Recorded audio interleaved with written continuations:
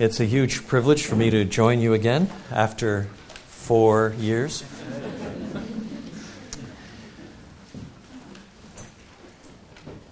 When I was an undergraduate at McGill University, Montreal, many moons ago, for 3 of my 4 years there, I lived in one of 3 men's residences near the top of Mount Royal. There was McConnell Hall and Gardner Hall, and in between the two was Molson Hall, where I was. And these were 3 residences, each that had 220 men. In those days, mixed residences were not in vogue. That's how long ago it was. And because they were identical in shape and number, just at a different place in the mountainside, there was a lot of competition among the 3. So for things like blood drives, which residents had the highest percentage of participants, or some sort of social action, something or other, which one had the greatest enthusiasm and support and so on. Believe it or not, we actually had an implicit competition every year for which residence would decorate itself best at Christmas time. Now, there was no Christmas commitment at all. This was not a Christian organization, but in terms of lights and banners and that sort of thing. And it has to be said that during the years that I was there, Molson, which was my hall, it won most of those things hands down. There was just a tremendous amount of esprit. But this particular Christmas, somehow or other, we fell behind the 8 ball. We didn't get anything going. Lights were up and flashing, and trees were around, and so on in the other 2 halls. And there was Molson, just boring old regular Molson, without any sign at all. And we thought we had really blown it that year. Down the mountainside from McGill, about halfway down the mountain, there is the Montreal Neurological Institute. And every Christmas, it brought in a tree from the Laurentian Mountains, a Christmas tree that was 4 stories high, of its stories, and they were big stories, about 6 or 7 ordinary stories high. And they put it outside and decorated it outside the front of the Montreal Neurological Institute. So some of our more enterprising members trotted down the hill in the middle of the night and picked up this 6 or 7 story tree and brought it back up the mountainside. Now, our residences had 2 wings. Each residence had 2 wings, and in the middle was a giant staircase that sort of circled in a spiral all the way up, and behind that were the elevators. Somehow we managed to get the bottom of this thing into the rec room off on the side, then bend it enough to get it up between the stair slots. Now, this is because all the branches were tied up. You see, that's how they truck them in. They tie up all these branches and truck the whole thing in, you see. So it was narrow and skinny, and we got it up and then cut the ropes. So now there was no way you could go up and down the stairs. And when I got up the next morning, I was on the 7th floor. When I got to the top of the stairs, there was a tree sticking up the middle, and you looked down and there was nothing but greenery. And then across the front of the entire hall, we had made a huge banner from wing to wing with the words on it, "Molson is better." Now, to make matters even more interesting, Molson, of course, as you know, is a brewery company, and the slogan at the time was "Molson is better." So we were winning on every front. And 2 days later, Gardner Hall then put up a banner across their front saying, "Gardner is best."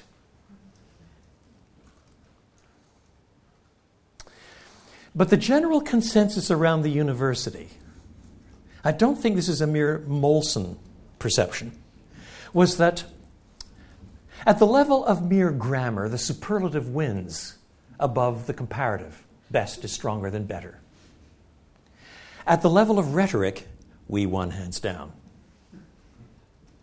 Because there is a context in which if you say X is better than Y, it's stronger than if you say X is best. X is best is a general superlative. But if you say X is better than Y, and better than A, and better than B, and better than C, don't you see? X is better. There's a certain kind of rhetorical power to that you cannot get by the mere grammatical superlative. So Molson, what? But in large measure, apart from the beer, that's the argument of Hebrews. The argument of Hebrews is Jesus is better. In chapter 1, he's better than the angels. It's not long before you discover he's better than Moses in chapter 3. Chapter 7 and elsewhere, he's better than Aaron. His covenant is better than the old covenant. His priesthood is better than the old priesthood. You just work through comparison after comparison. His sacrifice is better. His death is better. His Yom Kippur sacrifice is better. Jesus is better. So in part, this is a book that is talking about the superlative qualities of Jesus by making endless comparisons with him, mostly drawn from the Old Covenant Scriptures, and on every axis, Jesus is better. Now, that means that in terms of the overall thrust of the book, there are two things to watch for all the time. This is a book supremely devoted to comparing Jesus and the New Covenant and all that he brings with antecedent revelation, with the Old Covenant and its sacrificial system, its priesthood, its structure, and saying that on front after front after front, Jesus is better, with the result that if you grasp the nature of the argument in Hebrews, you're learning how to put your whole Bible together. This book is extraordinarily important for giving you a holistic Bible. Now, if you're not a Christian and you don't really care whether the Bible hangs together or not, that's not going to be the most immediate turn-on. Yet, at the same time, for serious Christians who want to read the Bible faithfully, intelligently, to see how it works as a book, then it really is important to put your Bible together, because that will then shape how you read your Bible devotionally, how you teach from it in Bible studies and the like. It will position you to understand what you're reading a lot more so than if you read the book only in atomistic little bits. But in the second place, if you grasp the argument of this book aright, then it also becomes important to understand why these individual categories where Jesus is better than something else are important. So in this first chapter, as we'll see in a few moments, Jesus is better than the angels. And you might say to yourself, well, whoop-de-doo, so what? I mean, does anybody in this room doubt that Jesus is better than the angels? I mean, why should that be such a turn-on? Why is that encouraging? What has that got to do with my Christian life? I mean, creedally, no doubt at the end of the talk I can say, yes, I understand Jesus is better than the angels, but so what? So part of our responsibility then, as we work through the comparisons, is to think through what difference that makes. What difference that makes not only for understanding Jesus, but what difference it ought to make in our own lives. Why it should bend us toward worship, toward adoration, toward grasping why these things are important, not only to our understanding, but to our walk of faith, to our obedient response to the gospel of Christ. So the book begins then with this prologue, chapter 1, verses 1 to 4. We'll look at that first, and then we'll scan the rest of the chapter, though we won't have time to go through it in detail. Let me begin, however, by reading the first chapter. In the past, God spoke to our ancestors through the prophets at many times and in various ways. But in these last days, he has spoken to us by his Son, whom he appointed heir of all things, and through whom also he made the universe. The Son is the radiance of God's glory and the exact representation of his being, sustaining all things by his powerful word. After he had provided purification for sins, he sat down at the right hand of the Majesty in heaven. So he became as much superior to the angels as the name he has inherited is superior to theirs. For to which of the angels did God ever say, "You are my Son. Today I have become your Father"? Or again, "I will be his Father, and he will be my Son"? And again, when God brings his firstborn into the world, he says, Let all God's angels worship him. In speaking of the angels, he says, he makes his angels spirits and his servants flames of fire. But about the Son, he says, your throne, O God, will last forever and ever. A scepter of justice will be the scepter of your kingdom. You have loved righteousness and hated wickedness. Therefore, God, your God, has set you above your companions by anointing you with the oil of joy. He also says, in the beginning, O Lord, you laid the foundations of the earth, and the heavens are the work of your hands. They will perish, but you remain. They will all wear out like a garment.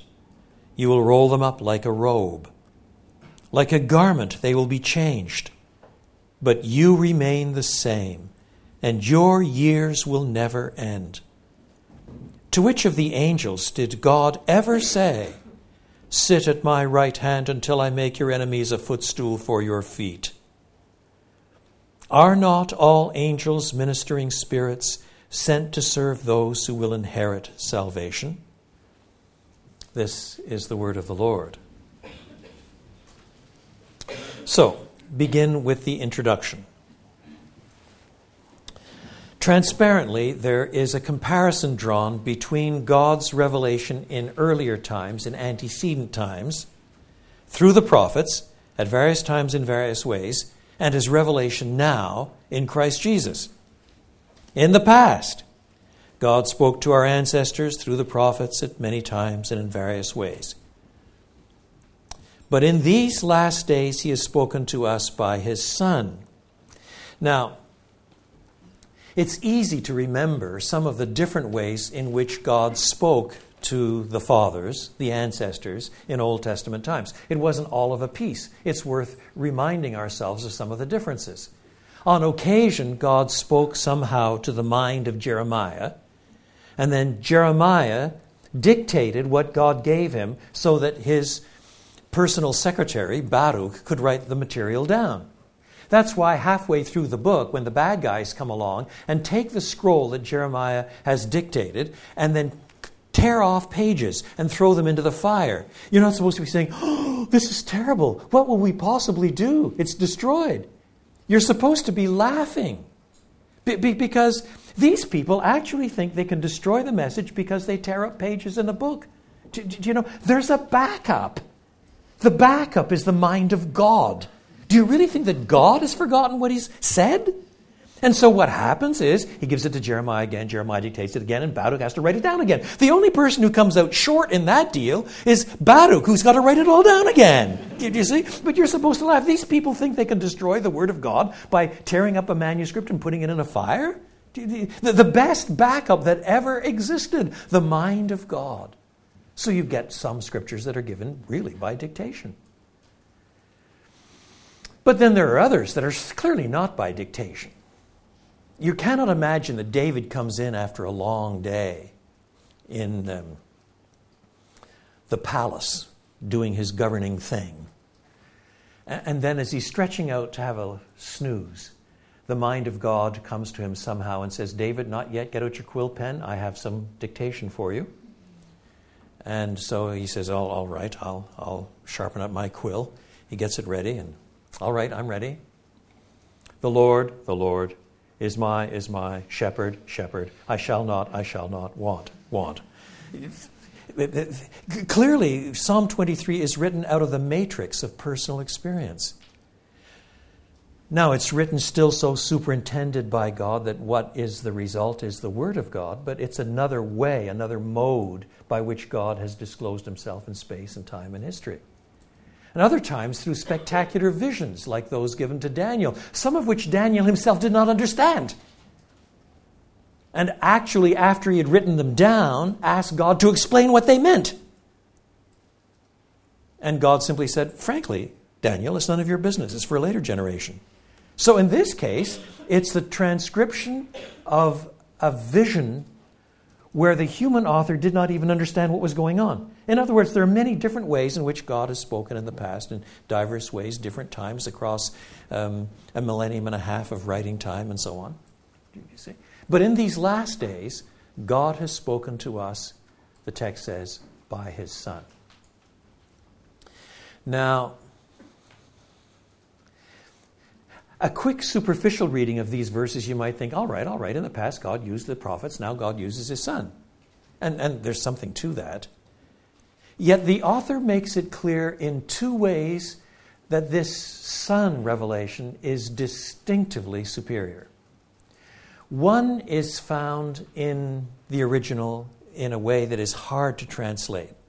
The text does not say, God has spoken to us in the Son or by the Son or something like that. Literally, although you can't possibly render it this way, it's literally in Son. When you leave out the article in Greek, then you are drawing attention away from the specific person and you are putting emphasis on the quality of what's going on. In other words, if I were rendering this paraphrastically to get the point across, I might say, in the past God spoke to the ancestors through the prophets and so on, but in these last days he has spoken unto us in the Son revelation. So it's not just therefore that the Son is the mouthpiece, the way a prophet was the mouthpiece, however the prophecy was mediated. But it's actually in the Son revelation. That's the quality of the revelation. It's the Son revelation. And that's why many people have drawn attention to the sort of conceptual parallel between this and the opening verses of John's Gospel. In the beginning was the Word, that is, God's self-expression. And this self-expression was with God, that is, God's own fellow. And this self-expression was God, God's own self. And then a little later on, this self-expression, this Word, became flesh. Now the locus of the revelation, you see, is in one who is called the self-expression of God, the Word. In other words, the Word is not just words. The Word is not just Scripture. The Word is not merely inscripturated dictation or anything like that. The Word now is coming to us in God's ultimate, supreme self-expression, namely in the one we know as Jesus of Nazareth. Because this Word, this self-expression of God, became flesh and lived for a while among us. So also here, different categories, different vocabulary. But nevertheless, in the past, God spoke to us through these various prophets in a variety of ways. But now he has spoken to us in the Son revelation. But if we haven't caught the superiority of this, the Son is further described. None of these things could be said of the prophets. The Son revelation. This Son whom he appointed heir of all things. That is, he is co-ruler with God over everything. Through whom also he made the universe. That is, he is co-creator with God of everything. That too is a theme that you find in John 1. Through him all things were made. Without him was not anything made that was made. So the same theme is picked up here. The same theme is picked up in Colossians chapter 1. All things were made, we're told, by him and for him. Colossians 1:15 and following. Now, none of these things could be said of the prophets. Even a great prophet like Isaiah, it could not be said of him that through him all things were made, or that God appointed Isaiah heir of all things. The Son is the radiance of God's glory. That's spectacular. You think of the manifestation of God's glory in radiance. But the Son is now connected with the glory as with God as the radiance is connected with glory. I don't even know how you can make quite a distinction. How can you speak of the radiance of the glory? It's a bit like talking of the shining of the light. Do you see? And the Son is so much the reflection of God that he is like the radiance of glory. And the exact representation of his being. The word that is used there is often used of the stamp in the ancient world of a Roman coin. It's the exact representation, stamp after stamp after stamp after stamp. It just reflects the original perfectly. Do you want to know what God looks like? Look at the Son. There is the radiance of his glory. There is the stamp of his likeness. And then, moving away from these sorts of metaphors, he sustains all things by his powerful word. Now, the closest parallel to that thought, I think, is probably 1 Corinthians 15. There we're told that in the wake of Jesus' death and burial and resurrection, he reigns as God's mediatorial king. That is, as the king who mediates all of God's sovereignty. God does all that he does right now through the resurrected Christ. Christ claims as much when he says at the end of Matthew's Gospel, all authority is given to me in heaven and on earth. That's astonishing. All authority, all of God's sovereignty is mediated through Christ. He's the mediatorial king. Paul says he must reign until he has put the last enemy under his feet. In other words, his reign is now still contested, but he will so reign as God's mediating king until the final enemy is destroyed. And the last enemy to be destroyed is death itself. Death itself will die. And God becomes all in all. So also here, by him, God sustains all things. So if the universe does not fly apart, if your heart keeps ticking, if you keep breathing, your hair keeps growing, you can sleep and get up, and the seasons keep changing, it's all sustained by God's powerful word, mediated through King Jesus. Now, of whom could you say that amongst the Old Testament prophets? However significant Moses was, however significant Ezekiel was, however significant Jeremiah was, however significant an Enoch who walked with God was, you could not predicate of him that he sustained all things by his powerful word. But that's the claim that is made of the Son, whose revelation now is the climax of all things. He sustains all things by his powerful word. Now, all of this is in the realm of his authority, of his reign, of his oneness with God. But now you are introduced also to one of the major themes of the entire book, halfway through verse 3, namely the redemption that he accomplishes.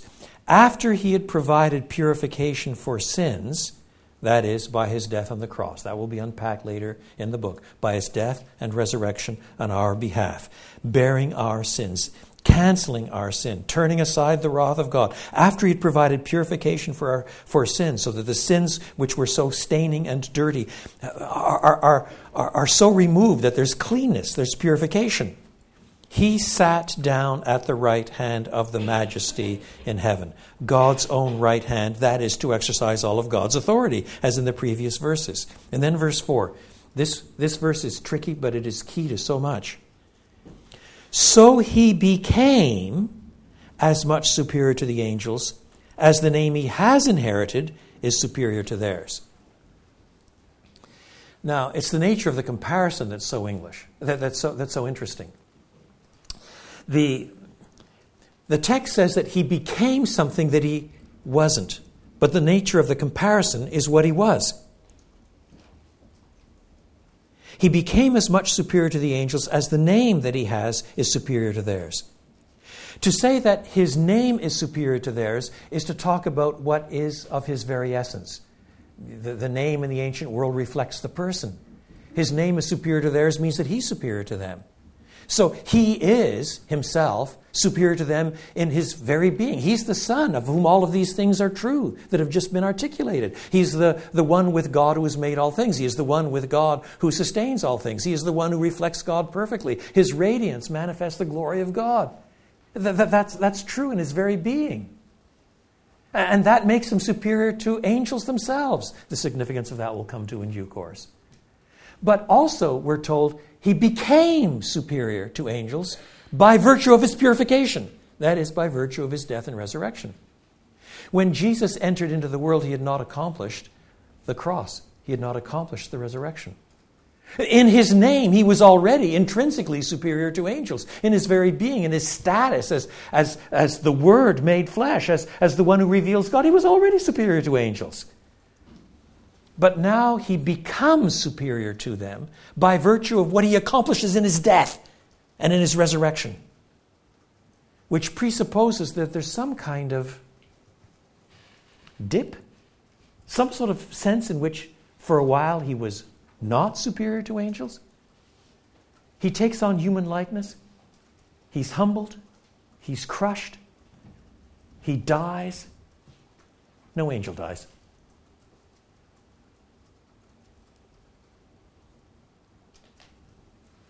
But he makes himself a nobody. This, in other words, is language that reminds you of passages like Philippians 2.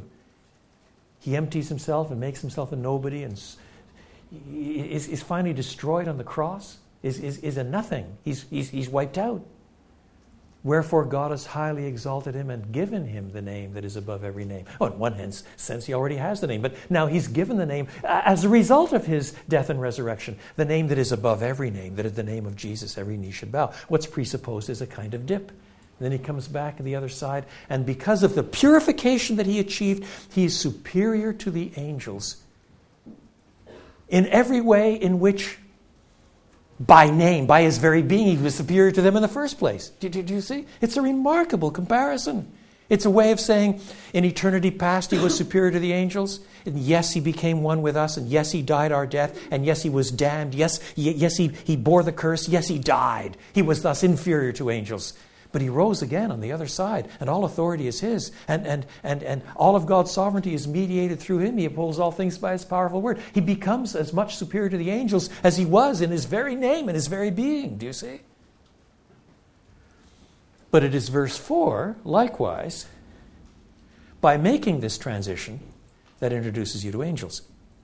Angels are not mentioned in verses 1, 2, and 3. Merely the superiority of the Son. The superiority of the Son's revelation over against all the prophets.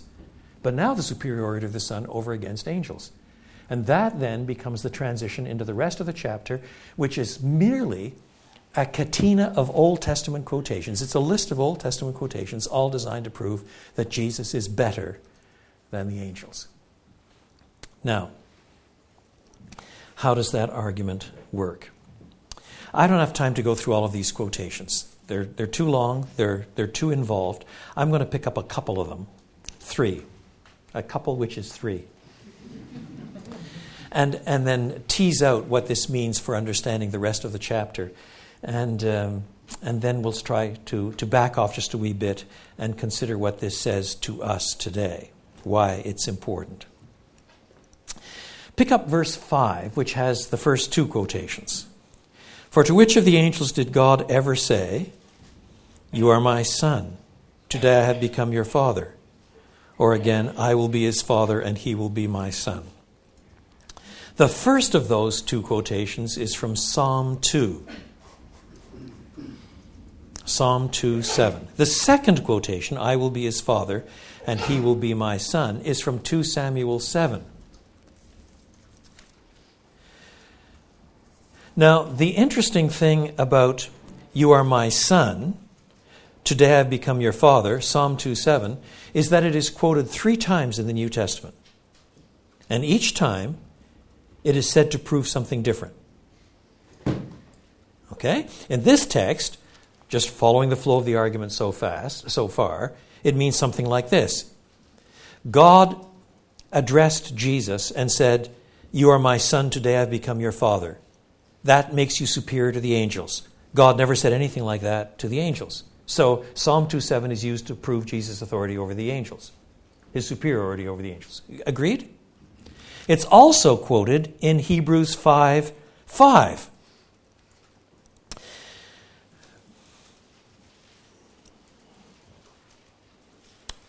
We read, "In the same way, that is, in the same way as in the Old Testament priestly system, the high priest didn't take the honor on himself, but was appointed by God. So in the same way, 5:5, Christ did not take on himself the glory of becoming a high priest, but God said to him," now the quotation, "You are my son, today I have become your father." So here, the same quotation from Psalm 2 is taken to prove that Jesus does not take on the high priesthood by himself. Correct? That's the nature of the argument.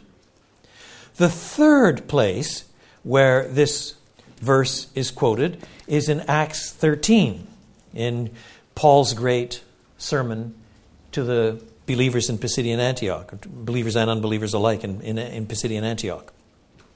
Here it's talking about Jesus' resurrection. Pick up in Acts 13:32 and following. "We tell you the good news, the gospel. What God promised our ancestors, he has fulfilled to us, their children, by raising up Jesus." And the context shows it means raising him from the dead.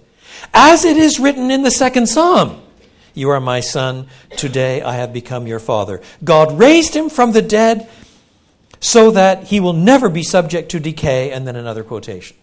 So now Psalm 2:7 is being used to prove that God would raise Jesus from the dead. All right? So the one verse, Psalm 2:7, is used to prove, let me review. Number one, that Jesus is superior to angels. Number two, that he does not volunteer for his priesthood, but is actually appointed by God. And number three, that he would be raised from the dead. Agreed? The trouble is, when you look at Psalm 2, it's not talking about angels, priesthood, or rising from the dead. Which makes the most cynical among us say, do you see? The New Testament writers are ripping texts out of their context. They're not paying attention. They're not respecting the Word of God. So therefore, why should we have to do this detailed, careful exegesis? I mean, the New Testament writers themselves are very creative in their handling of the Old Testament text, and that authorizes us to be very creative in our handling of Old Testament texts too. Whole books have been written to justify that notion. When I was a student at Cambridge many moons ago, my mentor, my Doktorvater, was a chap called Barnabas Linders, and the first book he wrote was called New Testament Apologetic. The thesis of that book was the apologetic of the New Testament writers. That is, the defense of the gospel used by the New Testament writers basically was nothing but a pastiche of proof texts that ripped things out of their context. And this seems like a prime example, doesn't it?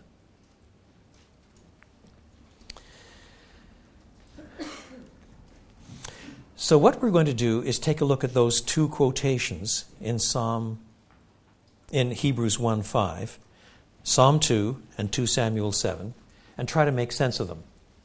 And then see how it fits into the argument, and then we'll apply it to us. That's where we're going. Now, there are two quotations, I said. The earlier one is 2 Samuel 7. So turn to that passage first. 2 Samuel 7.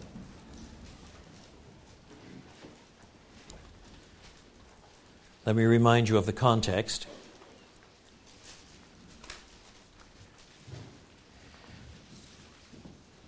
After years of running, hiding from Saul, Saul has been killed, and David, for his part, has now become king. For 7 years, he reigns over just the southern two tribes in the little town of Hebron.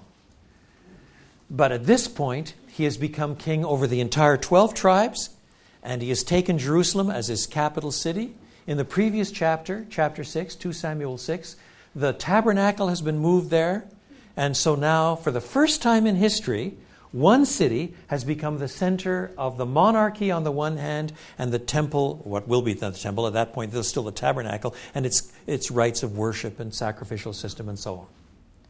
And now that everything is in place and there's some sort of stability, David says, now is the time to upgrade the tabernacle to temple, some sort of long-term, stable building instead of a temporary tabernacle that is made up of skins of various animals.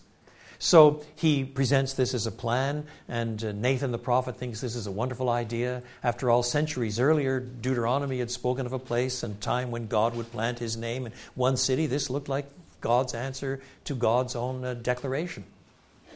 But then God comes in a vision to Nathan and says, not so fast. I haven't ordered this. This is a bit premature. You just can't go off half-baked and sort of give God suggestions for how things are done. In fact, God says, I have not dwelt in a house from the day I brought you, the Israelites, up out of Egypt, verse 6. I have been moving from place to place, that is in the mobile tabernacle. Verse 7, wherever I have moved with all the Israelites, did I ever say to any of their rulers whom I commanded to shepherd my people Israel, why have you not built me a house of cedar? In other words, it sounds as if God does not want to be in a position where somehow the progress of the divine storyline depends on our suggestions. Let me back off. Remind yourself of the story of Abraham. How does that come about? Is Abraham having his devotions in Ur of the Chaldees one day when he says to God in prayer, God, I've been looking around at my culture, and frankly, it's going to hell in a handbasket. These are terrible times. More idolatry is multiplying. But I got a suggestion. I think you should start with a whole new humanity. I can be the sort of progenitor. From me, they will multiply to become as numerous as the sands of the earth. You can be my God. I'll be your guy. And you can send me anywhere you like, and I'll obey you. And you make a whole new group of people. Let's call them Israelites from my line. Is that the way it works? No, God is the sort of God who will not share his glory with another. And as a result, God chooses Abraham, and he sends him to a place where Abraham doesn't go, and eventually cuts a covenant with him, and so on, so on, so on. Or take Moses. Moses thinks he's going to do it. As a young man, he thinks he's going to be the great rescuer of his people, and he ends up running away to the backside of a desert charged with murder. It's not till he's 80 that God taps him on the shoulder and says, now, Moses. God will not share his glory with another. So that even if God himself has predicted there will be a time and a place where his name is stabilized in one city with a temple, that's what Deuteronomy has anticipated. Yet, if David comes along and says, I'd like to make a suggestion, the time's now, God, then God isn't having any part of it. And moreover, there's something even bigger going on. We read,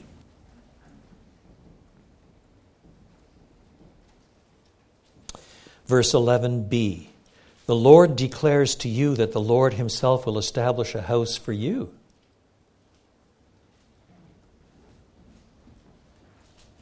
David wants to build God a house. God says he's going to build David a house.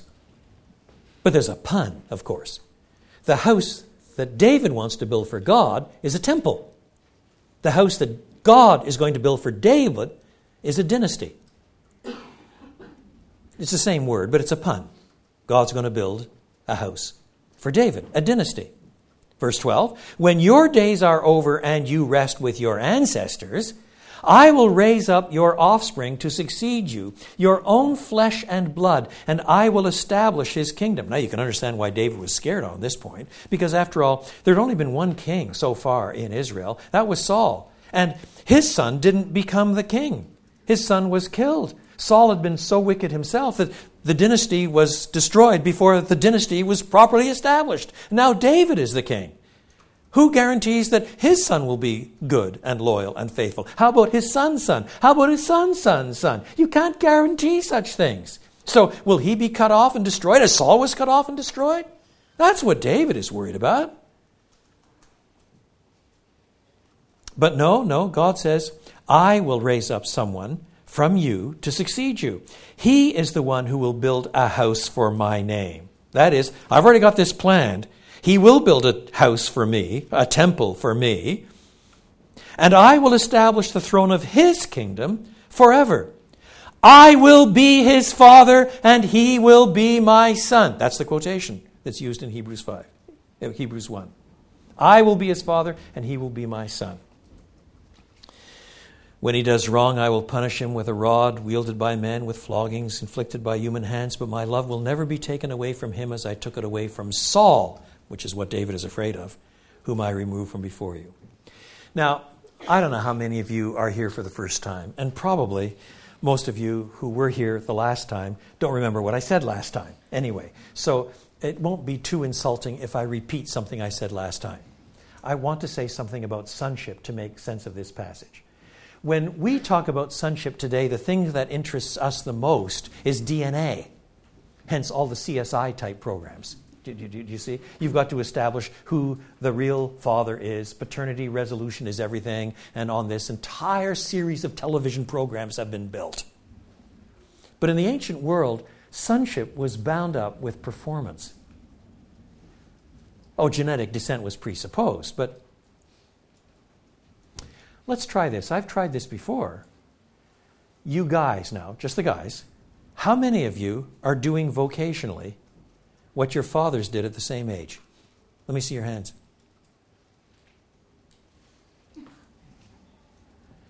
Now, you gals, how many of you are doing vocationally right now what your mothers were doing at the same age? I see a hand. Isn't that remarkable? What are there, 200 people here? 1 out of 200? 0.5%? If my mathematics holds.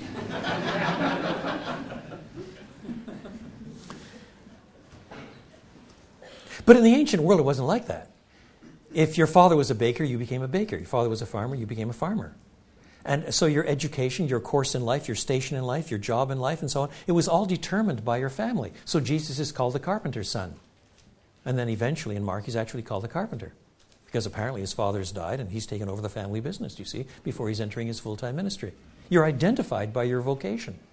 And out of that then come a wide range of biblical euphemisms. Son of Belial, son of worthlessness.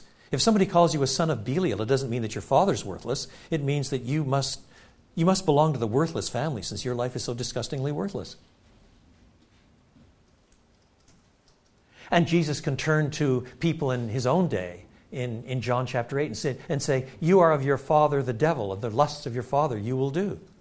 No, he doesn't suggest that Satan has somehow impregnated their mothers. It's not that sort of literal crassness. It's rather they're acting like the devil. The devil is a murderer and they're trying to kill Jesus. The devil's a liar, they're saying untruths about Jesus. Do you see? So they must belong to the devil family. Who are the real sons and daughters of Abraham? Well, those who have Abraham's faith, not Abraham's genes. I mean, you can have Abraham's genes and still not act like Abraham. That's not the important thing. The really important thing is, do you have Abraham's faith? That's part of Paul's argument, isn't it? Who are the true sons of Abraham? You have to have Abraham's faith. So also this language was used when somebody became king. It was understood that God was the ultimate king. But once you become king, then you are standing in for God. You belong to the God family. It's God's right to rule. It's God's right to reign. And so, Son of God thus became part of the appellation, part of the title base that becomes yours once you become a king in Israel. The surrounding pagans had similar terminology. And it all depends on this son language, this understanding of what sonship is. So once the son of David, Solomon, becomes king, then we're told that God says, I am his father. He is my son. Do you see? He's become the king. He reflects God. And we're told, this is talking about Solomon now. It's not talking about Jesus.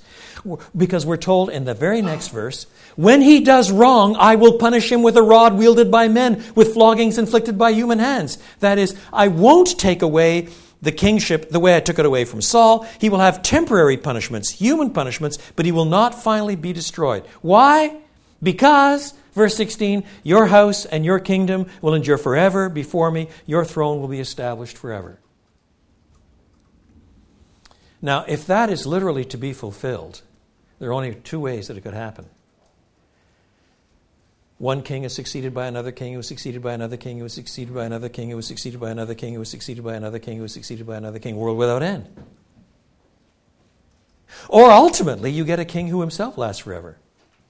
Those are the only options. If this promise of an eternity enduring king is to be true. And in this passage, it doesn't specify which. But as the Old Testament unfolds from this seminal prophecy, this prophecy to David about 1000 BC, as this unfolds, then you start finding distinctive things about this Davidic line, the ultimate promise of this Davidic line. You come to the 8th century and King Isaiah and Prophet Isaiah now giving words that we quote every Christmas and we sing with Handel's Messiah from Isaiah 9.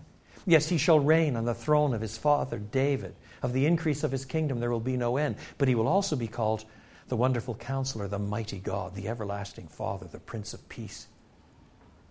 And so in the Old Testament, the expectation of who this Davidic king is gets ratcheted up and ratcheted up and ratcheted up and ratcheted up until you expect a Davidic king who is genuinely from David's line, but who is identified with God and who will bring in the ultimate kingdom.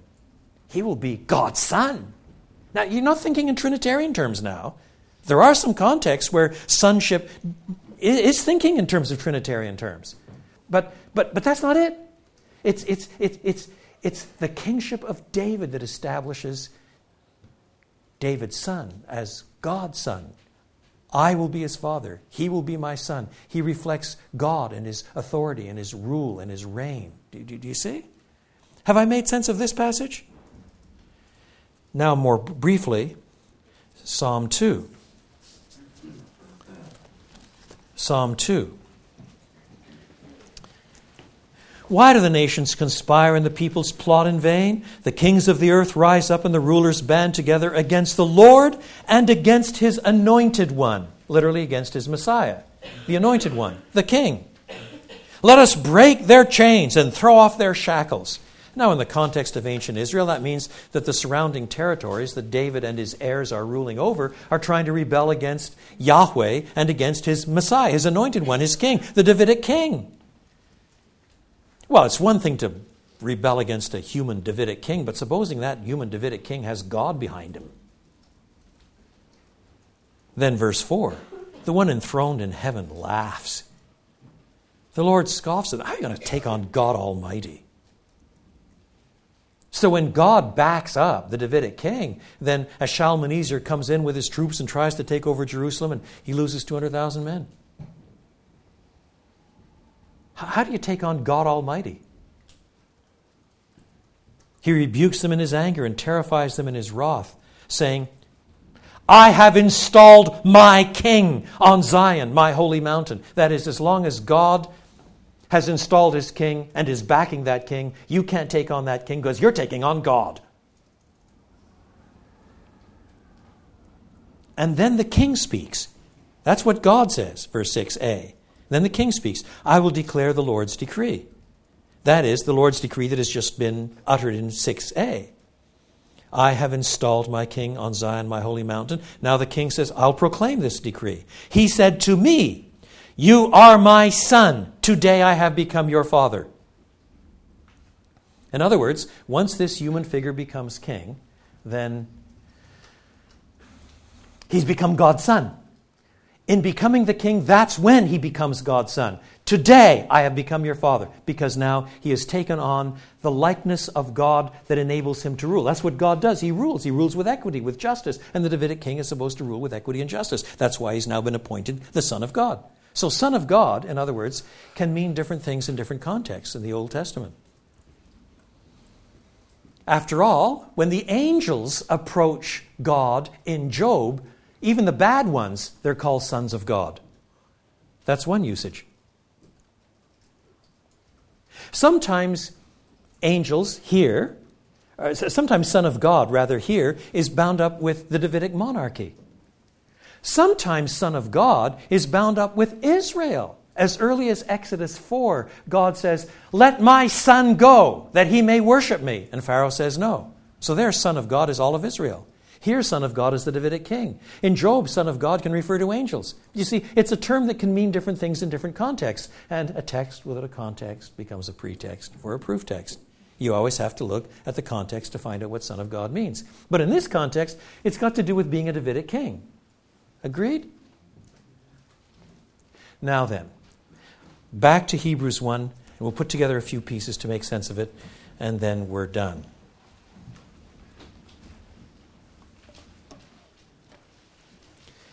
So now the question becomes, if Jesus then is claiming to be the king of Israel, the king in David's line, and thus God's son in that sense, the question becomes, when does he become king? When does Jesus become king? He announces the kingdom of God. He tells parables in which he's clearly the king. When does he become king? And that question actually is remarkably difficult to answer, because the Bible gives a whole set of nuanced responses to that. In one sense, he's born the king.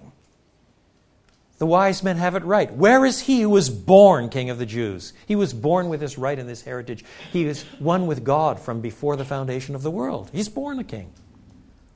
In another sense, of course, he enters into his kingship, into his reign with his public ministry, where he's exercising God's authority to cast out demons and heal the sick and proclaim the good news and so on and so on. He enters into it in his public ministry, which is why at Jesus' baptism, you see the voice from heaven says, "This is my son." And again at the Transfiguration, "This is my son." He's not talking about Trinitarian theology here. This is the second person of the Godhead. Now, there are some texts that really move in that direction, but that's not these texts. These texts are establishing Jesus' Davidic reign, his Davidic right to rule. He's God's son. He's been raised up by God. He is made the king.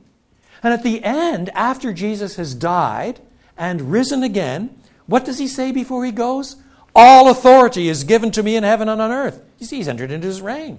You don't have to wait till the end of the age for Jesus to be king. He is the king. In one sense, he's born the king. In another sense, he enters into his kingship, into his reigning in David's line at the beginning of his ministry. And supremely, he enters into this universal authority because he is risen from the dead. He has conquered death in principle, and he will keep hacking back at all of God's enemies until death itself is finally destroyed, according to 1 Corinthians 15. He's the king. And one day, his reign will be uncontested. He's the Davidic king. Now, all these Son of God languages are bound up with Jesus being the king of David's line, the Son of God. Do you see? But when Jesus becomes king in that sense, bound up with his death and resurrection, that's also when he becomes priest. That's when he enters into his mediatorial ministry. It's not that he volunteered to God and said, "Oh God, I've got an idea. You probably hadn't thought this one up yourself, but I'd like to propose that I become a new priest." No. God raises Jesus from the dead. That's what makes him the perfect mediator. He bears our sins. He dies our death. And if Satan were to come along and say, "God, you can't possibly be merciful to that bunch of ragamuffin rebels," then Jesus says, in effect, "But I purchased them. I died for them. 5 bleeding wounds he bears, received on Calvary. They pour effectual prayers. They strongly plead for me. Forgive him, oh forgive, they cry, nor let that ransomed sinner die. My Father hears him pray, his own anointed Son." And thus Jesus' sonship as the mediator is bound up with his priesthood as the mediator. That's why the New Testament writers can quote Psalm 2:7 and apply it to all of these things. On the one hand, you see, he enters into his kingship precisely in his resurrection. And thus by saying, "Today I have become your Father. Today you are my Son." It's a way of saying Jesus thus enters into the sonship of the Davidic line with all the fullness of the authority of the reign of God at Jesus' resurrection. But that's also when he enters into his priestly ministry, not by volunteering, but because God appoints him to this. And this is likewise what establishes him as superior to the angels. Look at to Hebrews 1:5 again. "For to which of the angels did God ever say, 'You are my son, today I have become your father,' or again, 'I will be his father and he will be my son'?" You see, the text is not saying God did not at any time ever call any angel son. That's just playing with the word son. It's not listening to the context. Because God does sometimes refer to angels in the Old Testament as sons of God. In Job 1, they're the sons of God. Do you see? The sons of God present themselves, including Satan. In one sense, they're the sons of God. They reflect something of the divine realm, the sacral realm, the spiritual realm. But they're not sons of God in the Davidic sense. They don't have the right to rule. They don't have the right to reign. They don't have the kingly authority of God himself. That belongs only to those in David's line.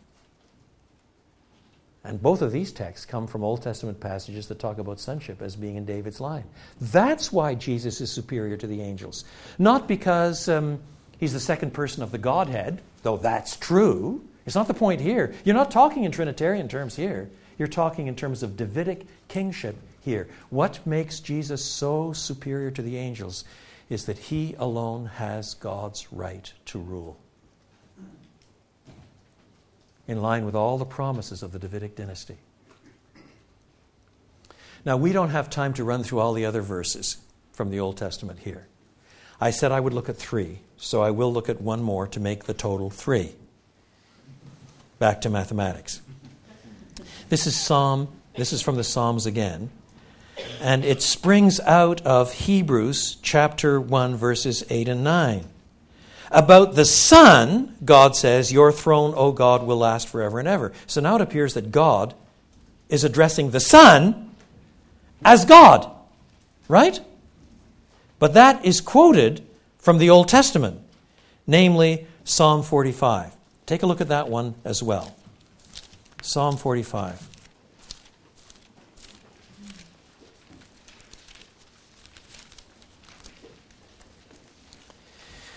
Now, in most of our English Bibles, there's a little superscription at the top that says, amongst other things, this is a wedding song. Do you see that? And it is a wedding song. It's a wedding song for the king. Let me follow the flow of the argument so that you can see what's going on. The first verse is the poet simply talking about his own subjective feelings as he's stirred to write this noble theme. My heart is stirred by a noble theme as I recite my verses for the king, and so on. Then verses 2 to 5, the king's majesty and stature as he's coming up to the wedding. The wedding bit shows up in a few moments. You are the most excellent of men. Your lips have been anointed with grace, since God has blessed you forever. Gird your sword on your side, you mighty one. Clothe yourself with splendor and majesty. All addressed to the king, all the way down to verse 5. And then verses 6 and following, the courtier who's writing this addresses the king and says, your throne, O God, will last forever and ever. Isn't that astonishing that a courtier could say that? In fact, some people have said, oh no, surely this is one of those psalms that is changing who's saying what to whom. And at this point, maybe one of them is addressing God and saying this to God rather than to the king. No, this is being addressed to the king. Look at the flow. Your throne, O God, will last forever and ever. A scepter of justice will be the scepter of your kingdom. You love righteousness and hate wickedness. Therefore, God, your God, has set you above your companions. If this is being addressed to God directly, then you can't make sense of verse 7. The courtier is saying to the king, your throne, O God, will last forever. You will reign with justice and righteousness. Therefore, God, not you, but God, your God, will bless you. This has to be written by the courtier to the king. And somehow, the king of Israel is actually being addressed by the courtier as God. And then a little farther on, verses 10 and following, the courtier now turns to the bride.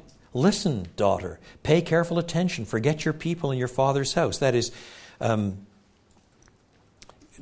don't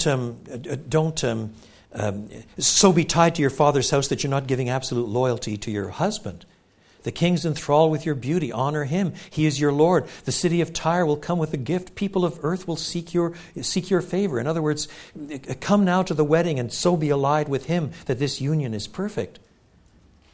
And then verses 13 and 14, the bridesmaids are described. All glorious is the princess within her chamber. In embroidered garments she is led to the king. Her virgin companions follow her, and so on. Then the last two verses are addressed to the king again.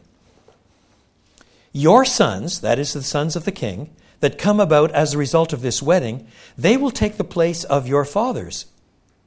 You will make them princes throughout the land.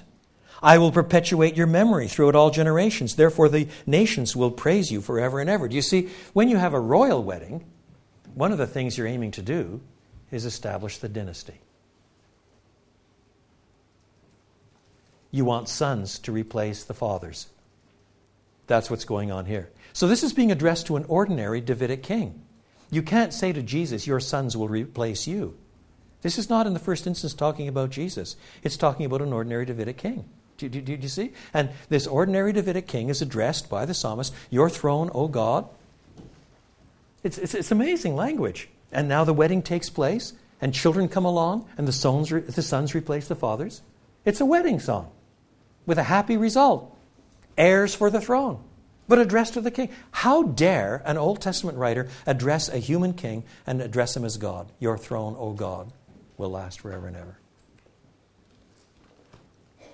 Well, it can be done because, first of all, insofar as this Davidic king is exercising God's authority to reign, Your throne, O God, addressed to the king. He's representing God in his authority over the people. That's why this verse, your throne, O God, is full of kingly language. Did you notice that? Your throne, O God, will last forever and ever. A scepter of justice will be the scepter of your kingdom. You love righteousness and hate wickedness. Did you see? Ideally, the Davidic king was supposed to reflect God's righteousness and justice on every conceivable front. And so far as he was exercising that justice, he was exercising the justice of God. In fact, because of that, the Old Testament word for God, Elohim, is in a handful of places actually used for human judges. Because they're supposed to be exercising the justice of God. Now this is picked up and applied then to Jesus in the New Testament. Because God stands behind this scripture, although it's the courtier that's writing the psalm, God stands behind the scripture, so it's God that's writing the psalm. In that sense, God stands behind the words of the courtier. This is scripture.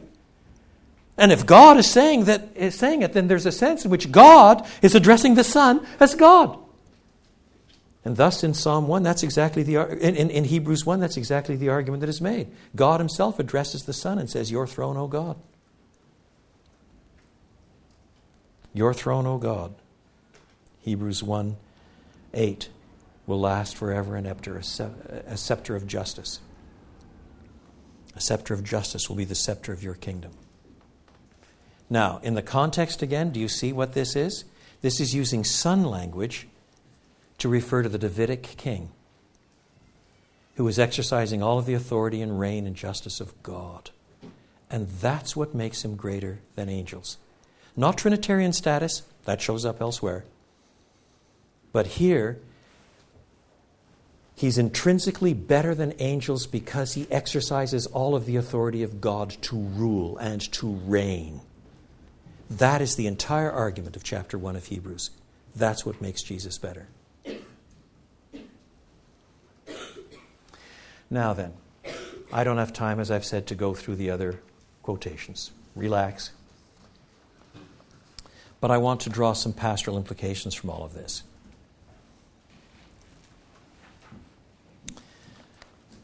First,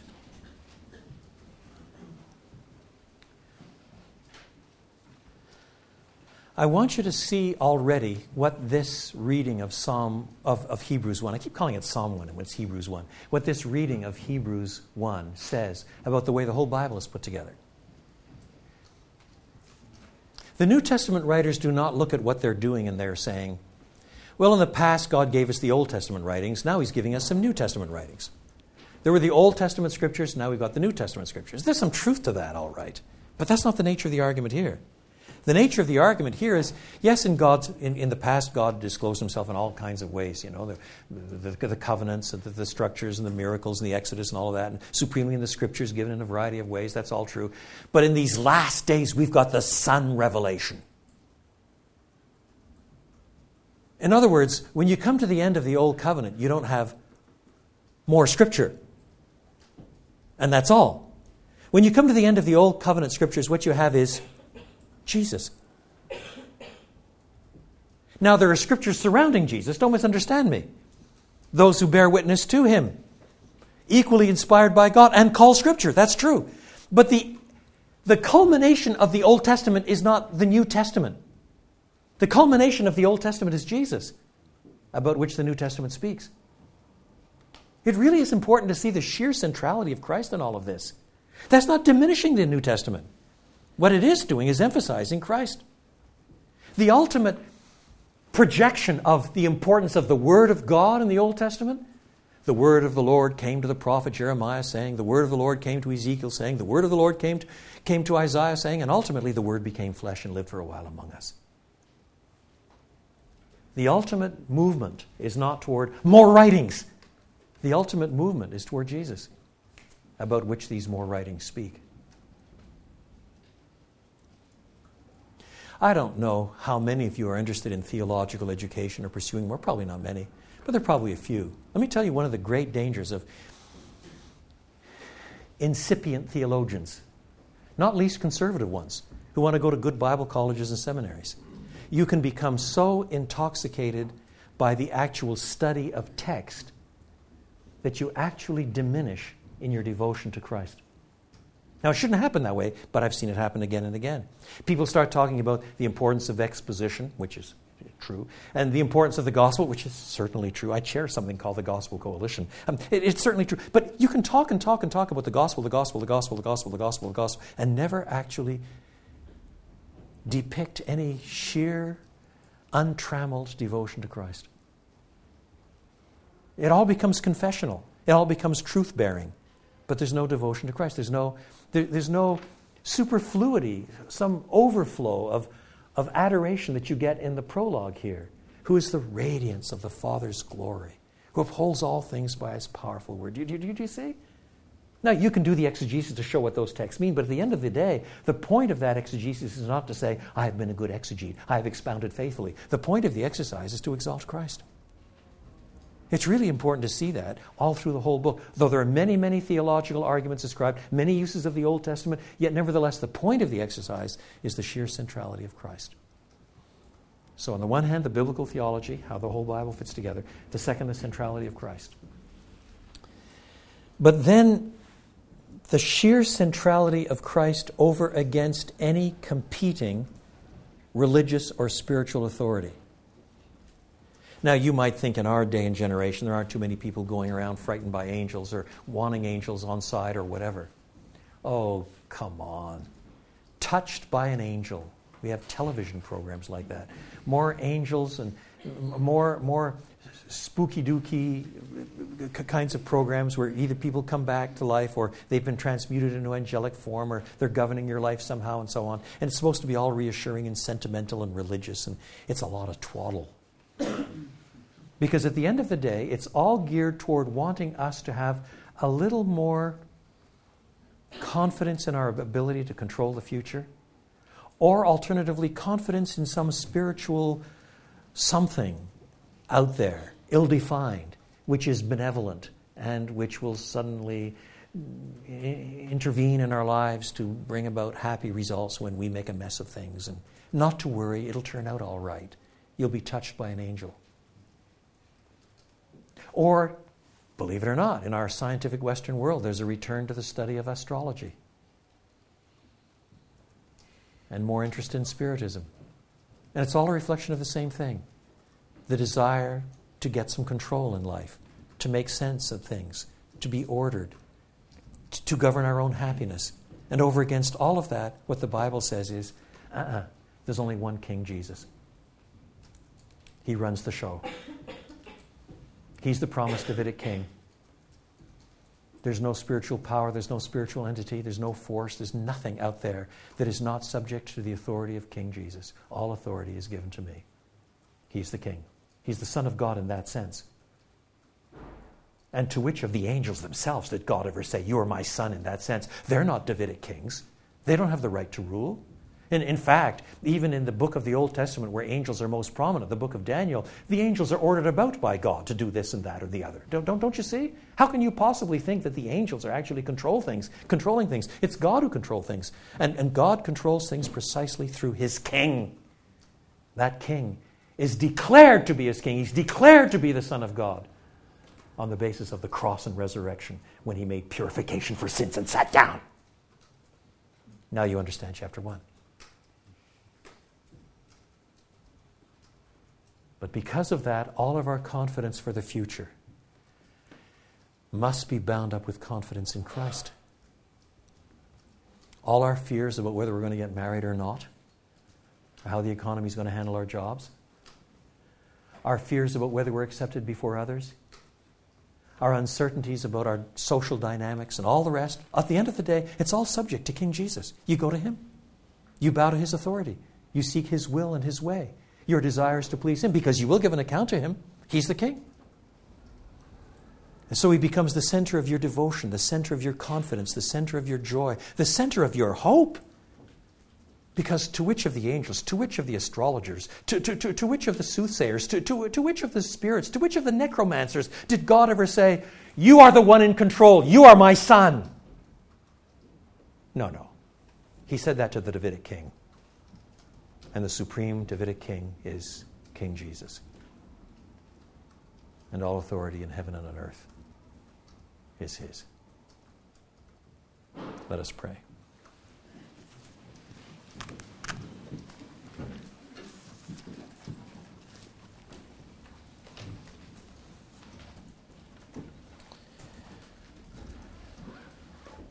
We confess how easily we run towards manufacturing our own deities, towards finding confidence and hope elsewhere.